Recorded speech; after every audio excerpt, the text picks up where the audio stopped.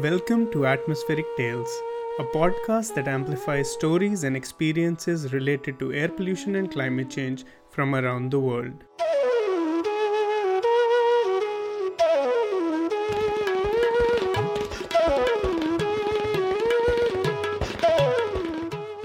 I'm your host Shazad Ghani, and welcome to another episode of Atmospheric Tales.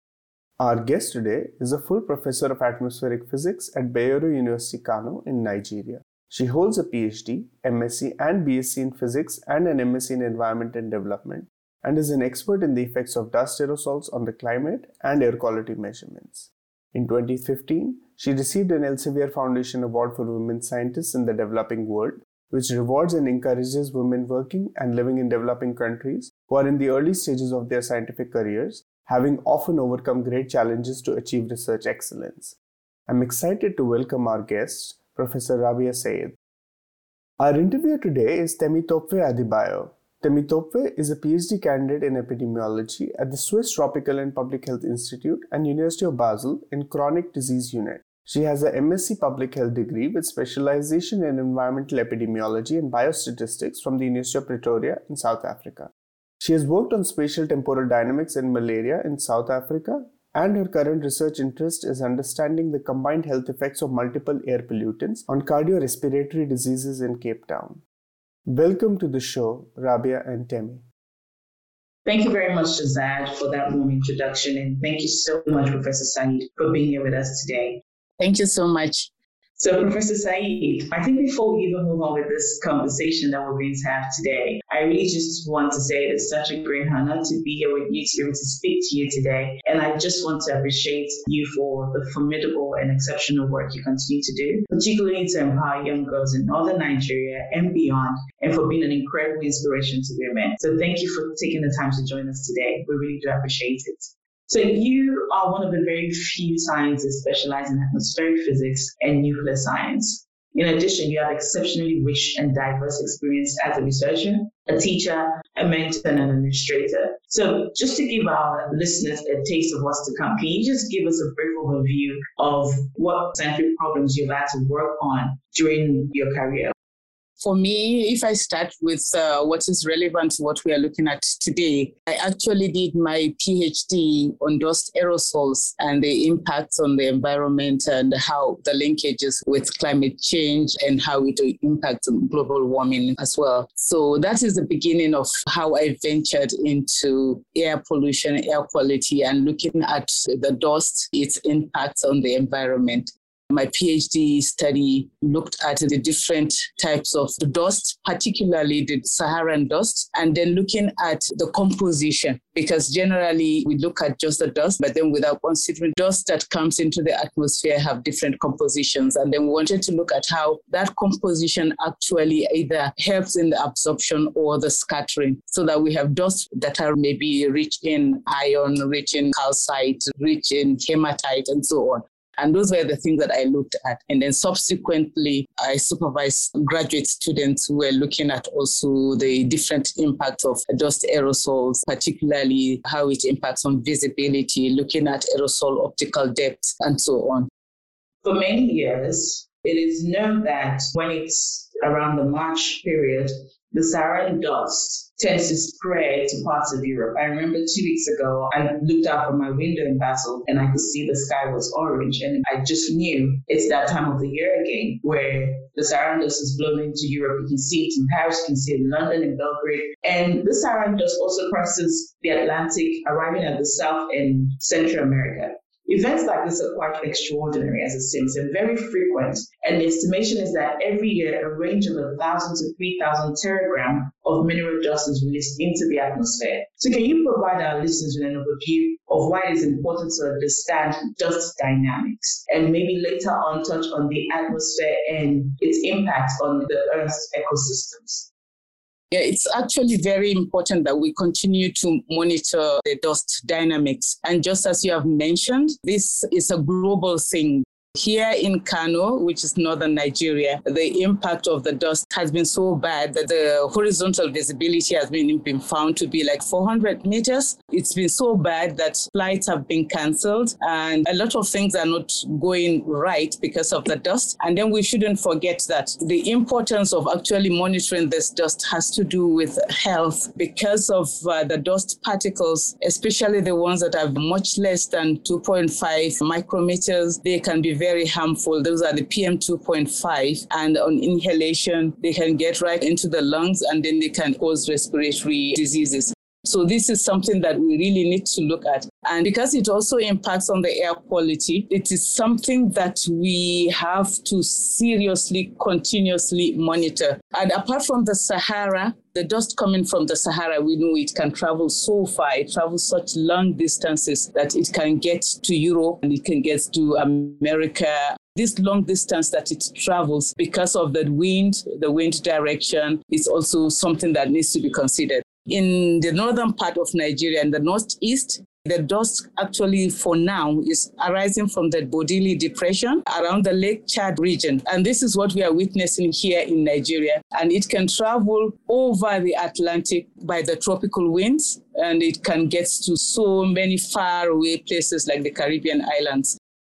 Thank you very much, Professor. I'm glad you brought up the Lake Chad region, because when people think about the Saharan dust and its presence in European and South America or Central American countries, they only think of the Saharan dust. But the Lake Chad, especially the Bodili Depression, is one that people in that region also have to deal with and experience. And my question is, you did point out that these deserts are not homogeneous, right? They are rich in minerals, ions, and all of that. And some regions are prone to this release of dust more than others. I think in the European area, they get their stings once in a year, but other regions maybe more frequently than that. So my question now is, what are the processes that lead to the emission of this massive amount of dust? Okay, the dusts really actually do originate in places where we have this dry spell and windy conditions. And this is why deserts are known to be the areas where you get the dust coming from. One, particularly because there are no tree covers, so that can actually break the wind and probably cut the movement of the dust. So there are open spaces, and then the dust will just move. And because of the open spaces, also the wind speed also helps in driving the dust. In places where the Bodili Depression, where around the Lake Chad became so dry and the body of water of the lake is getting smaller and smaller. And then the regions around the lake is now dry and mainly made up of dust. And these are loose dust. As soon as we have wind movement, it moves the dust. In Nigeria, it's around the northeast of Nigeria, and it will move it down into the north central. Then we get to the northwest, and from there it moves up also down into the southern part of Nigeria. Now we have noticed in part of our research that we were doing, monitoring this the wind movement and the dust across Nigeria, we noticed that the dust, when it moves across Nigeria, moves into the southwest, southeast, and then it remains in the atmosphere longer than it does even in the northeast and the north central and the northwest. And this is because it encounters place where the wind is not as fast as it is in the north. And therefore, the larger particles, they just blanket into the atmosphere and they remain there. And that is one of the things that we are looking at. Even the Nigeria Meteorological Agency are looking at that. Then you get a kind of dust loading in the southwest where it is not the source of the dust itself. Some of these interesting dynamics that we are seeing, and we are seeing them now as part of a network of monitoring under the Purple Air. It's a Center for Atmospheric Research in Nigeria in collaboration with an organization, the Penn State University, a professor of meteorology. And we are looking at some of these dynamics, and a lot of data is coming up, looking at the particulate matter from the dust storms. Thank you very much, Prof. I'm glad you spoke about Nigeria. I would like us to expand a bit to the sub-Saharan Africa region. So in addition to this naturally released dust, We know that land use change and desertification across the planet are expected to increase the amount of dust aerosol loaded into the atmosphere. So could you briefly touch on the process specifically in the context of sub-Sahara and the impact it will have on people living in rural and urban areas? And if we can just look into which regions are likely to be more vulnerable, which countries are likely to be more vulnerable as a result of this? Okay. Let's say if we take the Saharan dust, which is the one that is usually looked at in most of the global, when we talk about dust, they talk about the Saharan dust. The countries in North Africa will be affected. And like I said, also the dust from the Sahara moves up even the Caribbean islands. And then it moves also across to even up to the Barbados. And then in China, around the Gobi Desert, also they are affected by the dust. We can have those kind of heavy dust storms around those areas. It can also blow even into North America because those are areas that we call the Dust Bowl regions around North America. And apart from the natural dust that is blowing, we expect that construction and agricultural activities would also throw up a lot of dust, and a lot of the countries across the Atlantic will also be affected. You and your team, you've been working on showing how the sub-Saharan dust can influence temperature, particularly in Nigeria. So can you please discuss this with our audience to explain to them in the context of air pollution and climate change? One of the studies that I did about the temperature affecting the dust, and then also we'll look at the temperature. Now, if we have a dust that contains a lot of hematite content, those are the ones that the reddish dust. We expect those dust to contain the properties that would absorb. And if it is absorption, we're expecting that there would be maybe a reduction in temperature. But then if we have those that are reflectant, that is those dust that contain a lot of porous material, they will reflect more of the solar radiation. And if they reflect more of the solar radiation back into the atmosphere, we'll be expecting a cooling, while for the other one, we'll be expecting a heating. So some of the work that we have done is to look at how this will impact on climate change. It's possible to look at some of the dust, study the properties of the dust, and see how we can use some of these properties for mitigation of climate change. And these are some of the work that we have done, and we have looked at those dust, the Saharan dust, and the properties that we can utilize in order to mitigate climate change. So speaking about climate change and the fact that if we were to tackle air pollution, there are co-benefits for climate change actions. And in the compendium that you released in 2019, where it showcased your work with your students, detailed findings about air quality and air pollution in Kano, how has this work advanced, and to what extent does this work contribute to air quality issues and the conversation, particularly for national planning in Nigeria?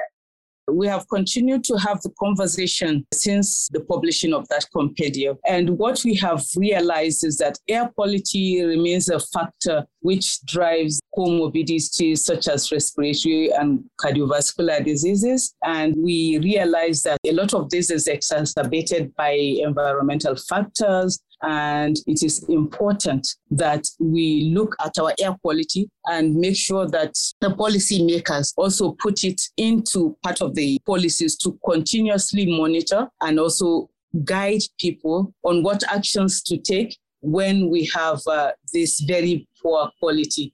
There has been a lot of links and interactions between particulate matter and air quality. And particulate matter would be from whatever we have, the dust in the atmosphere. And we need to be able to now study this and look at the linkages with respiratory diseases and how it impacts on health.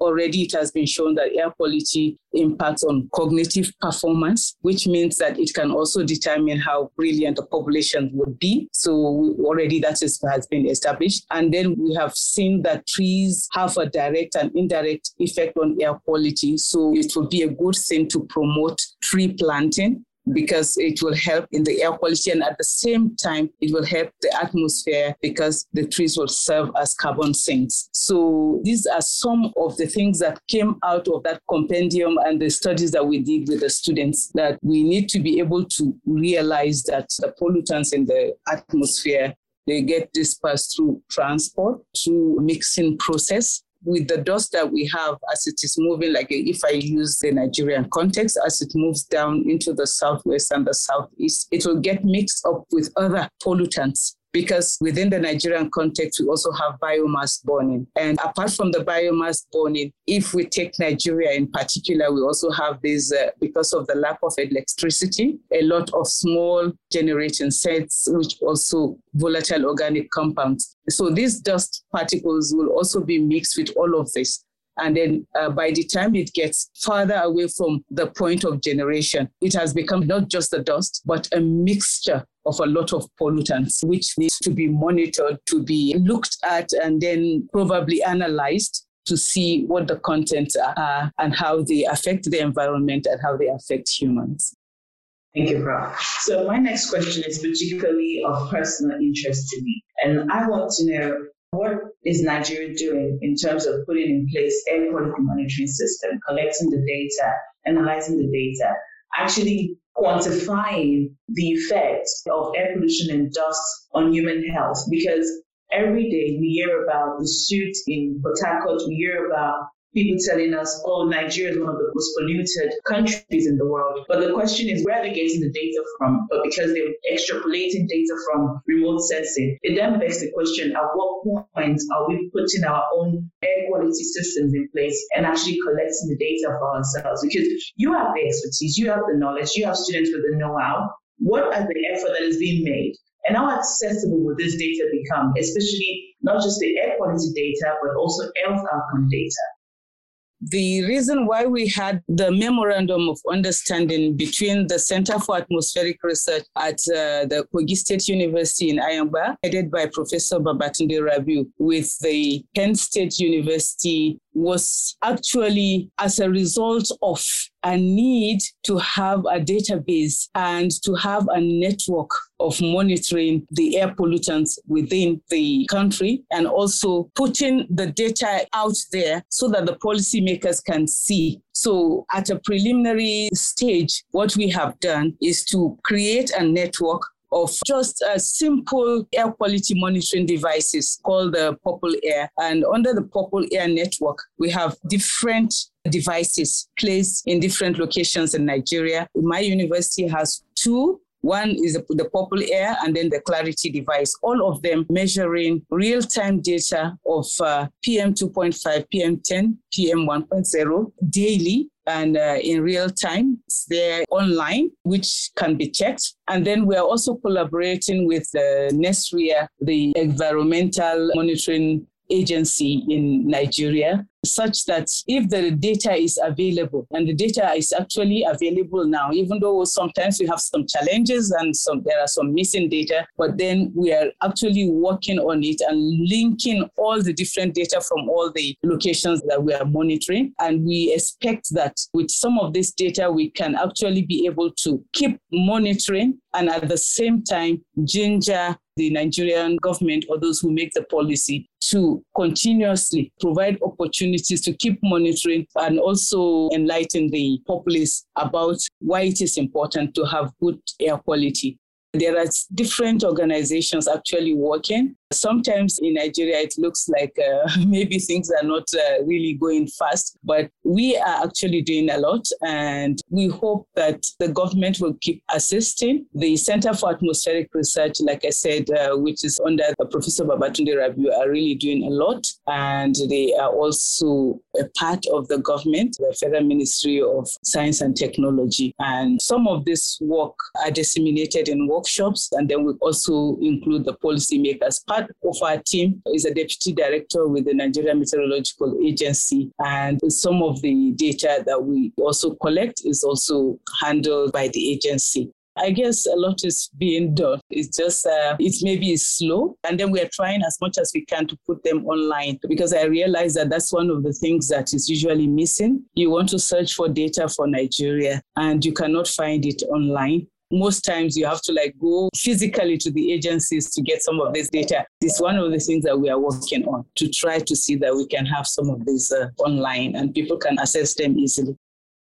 Yeah, I'm glad you brought that up, because my current PhD, I initially wanted to do my study using Nigerian data, but that was not available. And it got to a point where we were told we have to pay to actually get data that was publicly available. And that did not make sense. And it just felt like I was going to spend 3 years of my PhD life trying to get data that should be readily available for anyone to use. And I'm glad you brought up the fact that we need to ginger those policymakers, because in light of the recently updated WHO air quality guidelines and the fact that Nigeria is a signatory to the Sustainable Development Goal, the Kyoto Protocol, so many protocols, it is about time we start to see this output, because that would actually, in a way, ginger other people to collaborate and help move the agenda forward so we can start reaching these goals quicker. Because at this point, it just looks like we're lagging behind when it comes to the conversation around air pollution. And the conversation keeps going on online. People calling for help with the Igoni cleanup, with the suit in Port Harcourt, with the fact that you also mentioned it. This could impact brains of children growing up and making them less smart than they should be. And the WHO already said it is everybody's human right to actually have clean air. We shouldn't have to breathe in bad air quality. So it is necessary that we move this agenda forward. And for us to do that, we also need to see what's happening, what's going on. So I'm looking forward to seeing all of this output online whenever it's made available.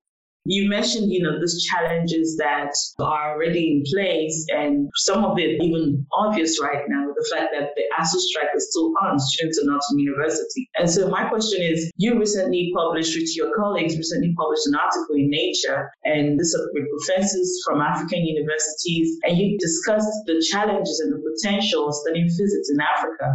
And you note that there are 3 challenges when it comes to study of physics in Africa. You said one of them is the challenge of numbers, the challenge of catch-up, the challenge of paucity of research institutes and industry. So for people who have not read this article, which I would encourage you to go look for the article, Professor, can you please expand on this point for our audience, giving some examples of these challenges from your own experience working in Nigeria? And let's talk about creative ways and solutions that you see that can be implemented to help overcome these challenges. Yeah, thank you very much. Like those 3 challenges that you mentioned, particularly the challenge of catch-up. We start our research, and because of the lack of infrastructure and some of the things that we need, we find ourselves behind. Like you mentioned, you wanted to use some of data from Nigeria, and they're not available. And actually, that experience that you have is so rampant. A lot of our researchers, the same thing over and over again.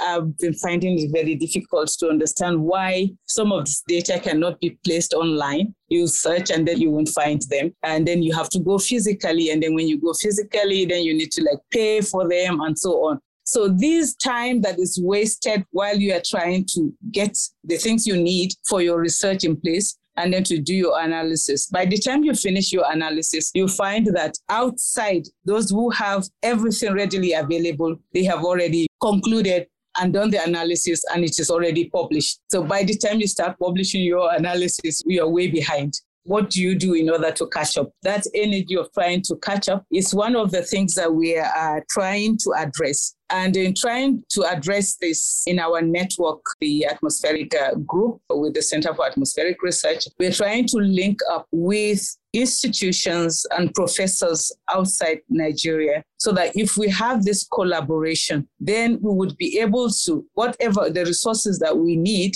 and if there are infrastructure and so on, for those who do the research, you can have the collaboration. People can have travel grants, and they would go there and get all that they need in order to do the analysis and meet up with the scientific world at the stage at which they are without us lagging behind. That is at least one of the ways that we decided that we could try to do. And then secondly is to continuously link up with other institutions and see if there is a way to get grants for our laboratories. And some researchers are already doing that. Those who have gone to study outside go for their postdoc, and then when they get back, they try to get equipment and research tools and analysis tools from the universities, because I know somebody who went, and then when he came back to the university in Nigeria, he realized that there were some of the equipment that they are no longer used, which they considered obsolete. Not that they are not working, but they could donate it to the universities in Nigeria. So such kind of collaborations are the things that we are trying to look at now. But at the same time, we'll have to keep this network so that whatever data we have, try to bypass the government bottleneck and find a way of putting them out there online for people to use. And then that will create more visibility for researchers in Nigeria and more collaborations. In fact, maybe more funding even, if it can be seen that these are the things that we are doing and the data that we are obtaining, and they see that we're actually doing good science. We can have a lot of collaborations and even funding. Speaking of funding, I just want to know, how is the Nigerian government contributing and supporting this initiative, this work that has been done? Because it does appear, from what I see with the conversation online, people are very much interested in doing this work. People are passionate about the environment. They want to see a change. And it appears as though the infrastructure, the space is not conducive for people to do the work. So there's the problem of funding, and there's the problem of bureaucracy and the bottleneck. And my question then is, how are we engaging with the government to really make them see the point? Because it looks like they don't understand it, or they don't care about it. They are not feeling the urge that the populace are feeling. And how are we engaging them to bring them onto the side of, we need to do something about it right now? On that note too, I believe it is this dichotomy that we have between the government, the researchers in the university, and also industries. I think the Nigerian government is trying now under the National University Commission, when they came up with the triple helix model. And in this model is that they want to be able to now link so that there is no gap between researchers in the universities, the industry, and government. If we can create this synergy, if it works, if the government continue to push it, or the National University Commission continue to push the triple helix model, perhaps then we will be able to overcome this situation where we have funding organizations from outside the country wanting to fund research. But in order to fund research, they will have to go through government. And if they go through government, then government is not in synergy with the researchers within the university. We have experts within the university who are supposed to utilize that fund for the research. And then we have people in government.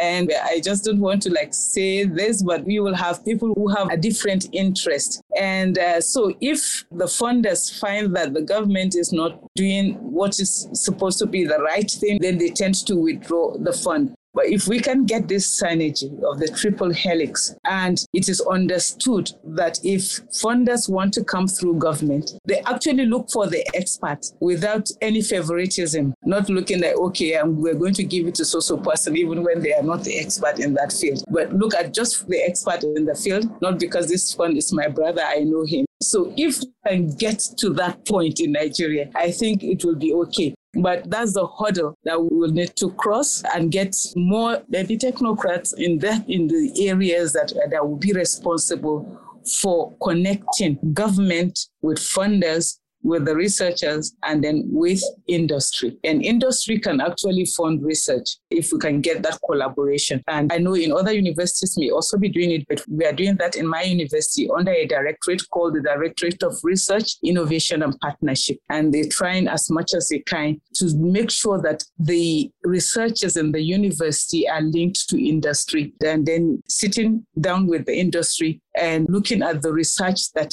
is beneficial within their. And then they can provide funding, even if it's like a partnership kind of funding for those research. The directorate was established not too long ago. I don't think it's up to 5 years now. So it is still evolving. I was once a deputy director in that directorate, and I'm still working with them. The research fund then comes from the Tertiary Education Trust Fund, competitive, and then a lot of people submit. You can get research funds. For example, I'm on a team. I'm a co-investigator in a research that was funded with about 27 million naira. And that is to look at renewable energy resource, looking at hydrogen production in order to help counter some of the effects of fossil fuels and so on. So those are little steps. They are not giant steps, and probably this is why they are not in the public domain as much yet, not so visible. But they are there. We are doing them gradually, one step at a time. My next question is, how can careers in physics, environmental science, atmospheric science, all of that be valued and promoted in order to build the capacity in Nigeria to tackle climate change and other public health? What would you say to that to motivate people considering going into those spaces? I will say exactly as I've always said, that they should try as much as possible to learn about the environment. The thing is, once you start to learn about the environment, you read about it, you look at it, it actually brings out a lot of interest. I think one of the things that gingered me was just looking at the environment, like at this particular point where we have this dust in the environment, and why this dust? What can I do to prevent? And then you start to read. Once you start to read, you build up the interest. And it is that interest that would now motivate you to go further. We had the town hall meeting on the soot in Port Harcourt. When it happened, a lot of people didn't pay attention. They didn't pay attention about the soot, but you'll walk in your room on the floor, and when you look at your feet, you find that it has already turned black. So that tells you that within the floor is a blanket of soot that is already just blowing within the air, and it is settling down. And if it is there like that, it means you must be breathing it in also.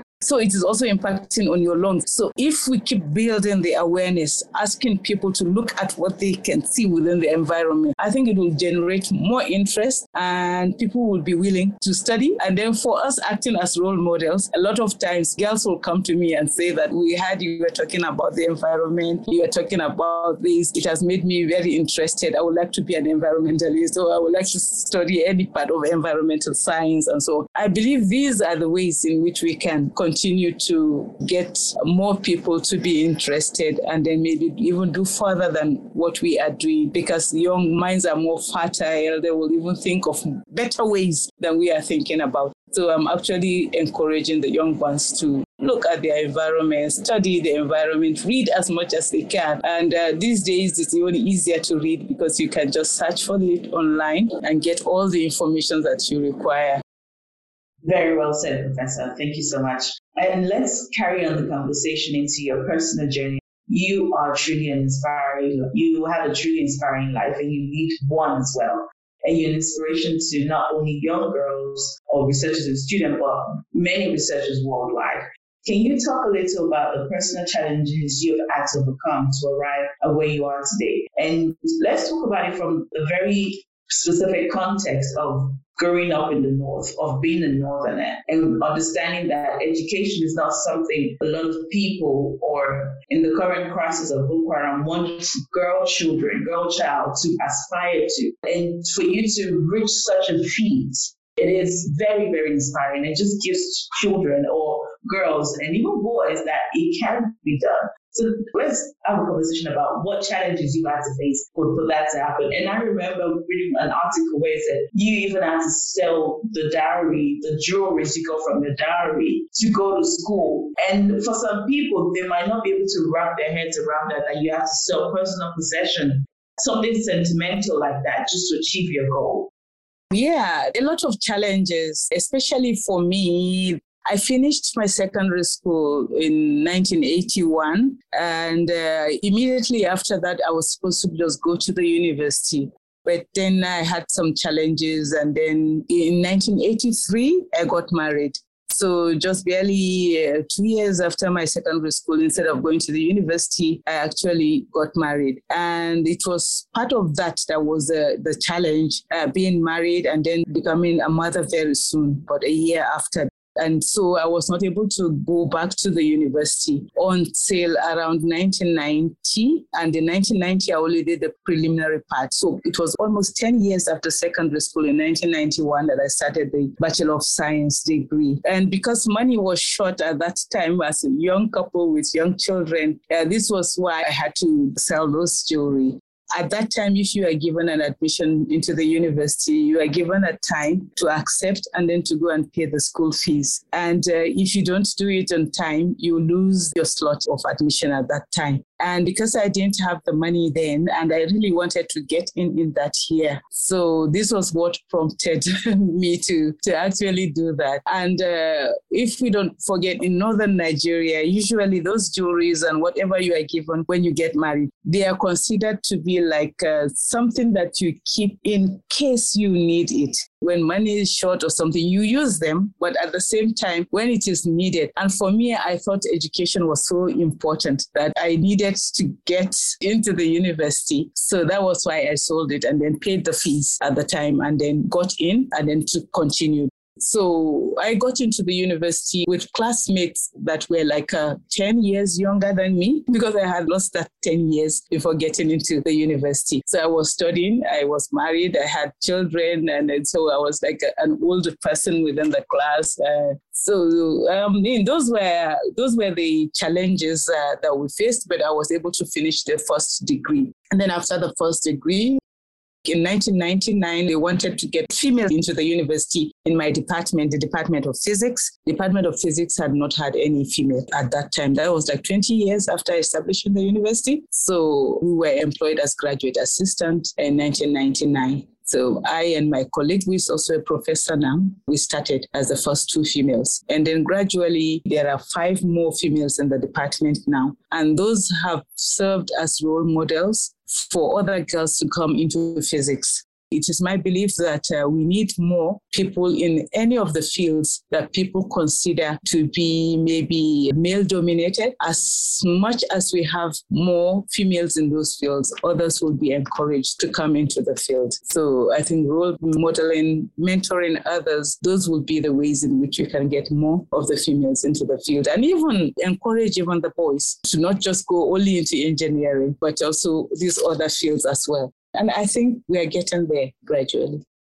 Thank you very much, Professor. And I honestly want to say it's been a great pleasure to have this conversation with you. And I really do wish you all the best in all your future endeavors and how you help to uplift girls and how you contribute to Nigeria and beyond Nigeria when it comes to tackling air pollution and climate change, and your work and the mentorship you continue to provide to students and girls. I really do wish all the best for you and looking forward to possibly working with you sometime in the near future. And to Shazad, I would like to say thank you so much for the opportunity to be on your podcast today and to be interviewing Professor Saeed. It's been such a great pleasure. Thank you so much. With that, I would like to thank our guest, Professor Rabia Saeed, and our interviewer, Temitope Adebayo, for joining us on this episode of Atmospheric Tales. Thanks to all our listeners for tuning in.